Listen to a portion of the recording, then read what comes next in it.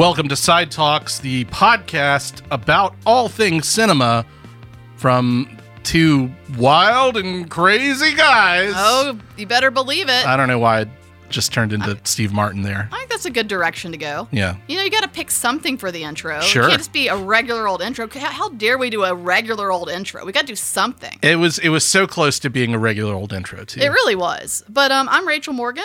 And you are. And I'm Corey Kraft. And we're going to talk about the movie. Let's do it. What's this shit? Do you like that better? I think I do, yeah. I thought I would go with what if I did a bunch of whats, man?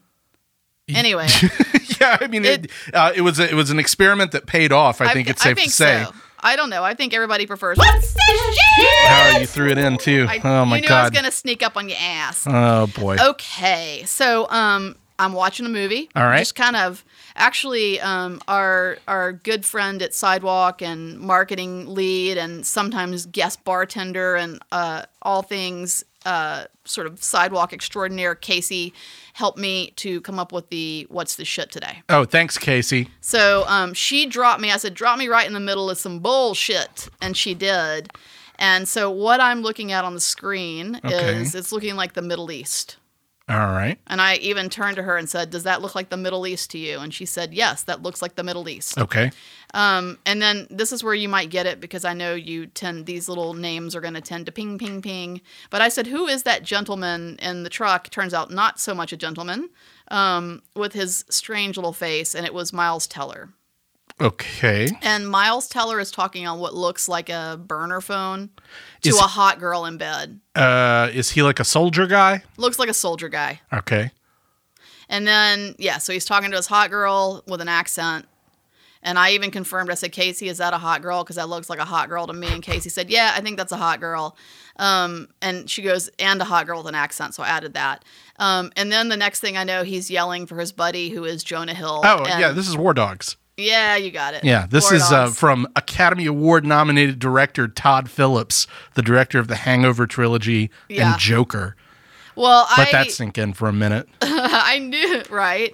I knew that you were going to get it probably pretty quickly, but also I had her pause it because when Miles Teller calls for Jonah Hill's character to come running over, Jonah Hill running is really, really funny. Yeah, people will tell you that Jonah Hill's pretty good in this movie, and I guess he is, but the movie itself is not very good. It doesn't look good, but I will say that 1 minute of him running, I don't know if the shot was supposed to be funny. It said war comedy, so I'm assuming it is. Yeah, it's kind of a dark comedy. They're like arms dealers. They're just like bros who get into arms dealing. Yeah, that totally tracks. What I was looking at was definitely brotastic on the screen. Right. I mean, Todd Phillips has never made a movie that's not about bros, including Joker to some degree, which is what happens when your bro goes wrong.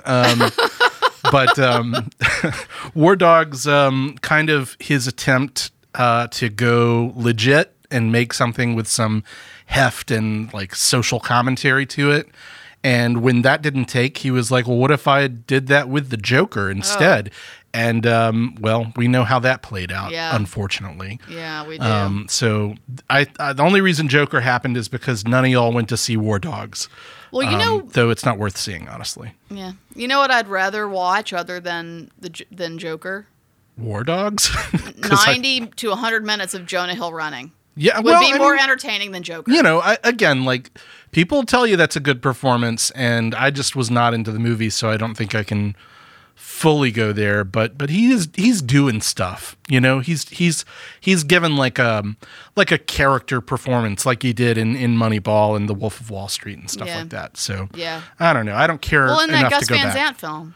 Oh yeah, don't worry, he won't get far on foot. He's good in that. He's actually great in that, and I don't like that film. I don't like that film either. No, that's not a good movie. It's not a good movie. He has the best line in the film, which is sort of the best speech, which he does this little monologue about enjoying life and having walked around the corner and having gotten a cup of coffee and thinking it was a beautiful day just because this cup of coffee was fucking delicious. Which I appreciated that moment in the film, and that's about the only thing I appreciate. He's kind of like a Zen dude in that movie, right?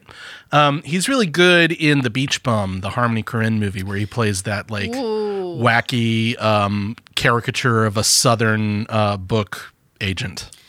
If I were hooked up to a blood pressure machine, when you said Harmony Korine, I feel like my blood pressure would have spiked. You know that guy gets under my I know he does. Skin. I know he does. But The Beach Bum has some fun performances and good jokes and I haven't stuff. seen it yet. I'm going to watch it, and I feel like we might You're be not going to like it? Are you kidding me? Do you like it? I like it. Okay, well, there's some... Sam, can you take a note that I'm probably already not going to like it? You know, the only fucking film I've only walked out of a couple of films in my entire life. Yeah, and one of them think was you've told this story before. I know exactly. One of them was Wolf.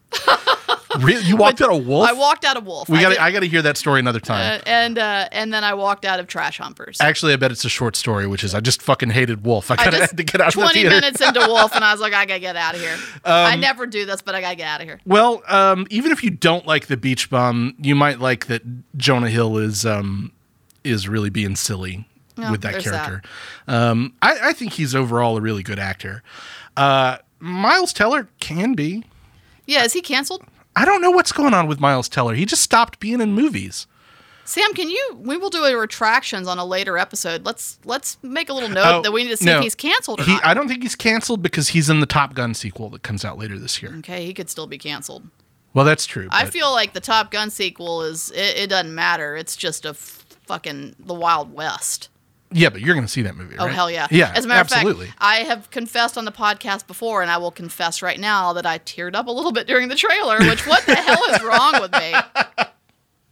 Oh, man, just, nostalgia is hard, It's going to be great. It's going to be great. Illness.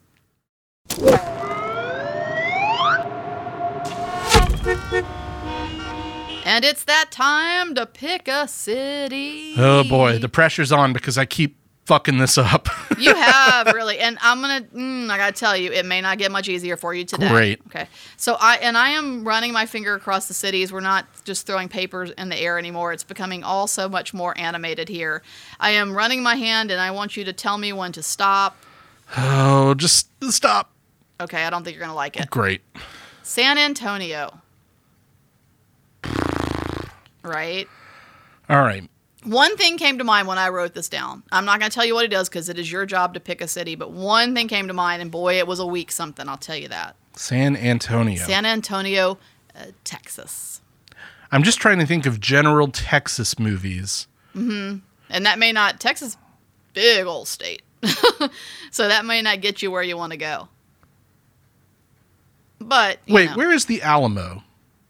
In San Antonio. So, Pee-wee's Big Adventure. That's exactly what I thought. Is obviously a big moment in that movie.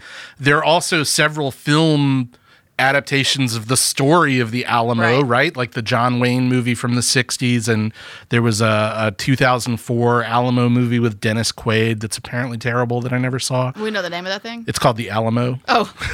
I think I remembered it. Oh, get it? Yeah, it's like that phrase. I get it. But Pee-wee's the one that comes to mind, obviously, because, there's no basement in the Alamo. Ha, ha, ha, ha, ha. Yeah. And I thought, what a week. How weak it is that's the film that would first come to mind, but it came to mind for you too. So I don't feel so bad. No. But I feel like we're probably overlooking some stuff that you know what I mean? Like, yeah, like, it's gotta be a few like really legitimate films have probably been made there, I'm sure. I'm sure that there were all kinds of like, action movies set in Texas or something like that. Westerns, definitely. Sure. Like Cloak and Dagger, where does that take place? I don't know. But I think that's a Texas movie. Yeah. We had to make some notes here and come back with some retractions and really let's try to better represent San Antonio other than Pee-wee's Big Adventure, even though great film and certainly, I feel like I met the requirements of the project I know in you any like event. to win. Yeah, So, yeah, I'm feeling pretty good about that. I got What's This Shit? I got Pick a City. This challenge Corey in various devilish games episode is really working out for old Corey. Yeah, just wait till we start getting further down this list of cities. Oh my God.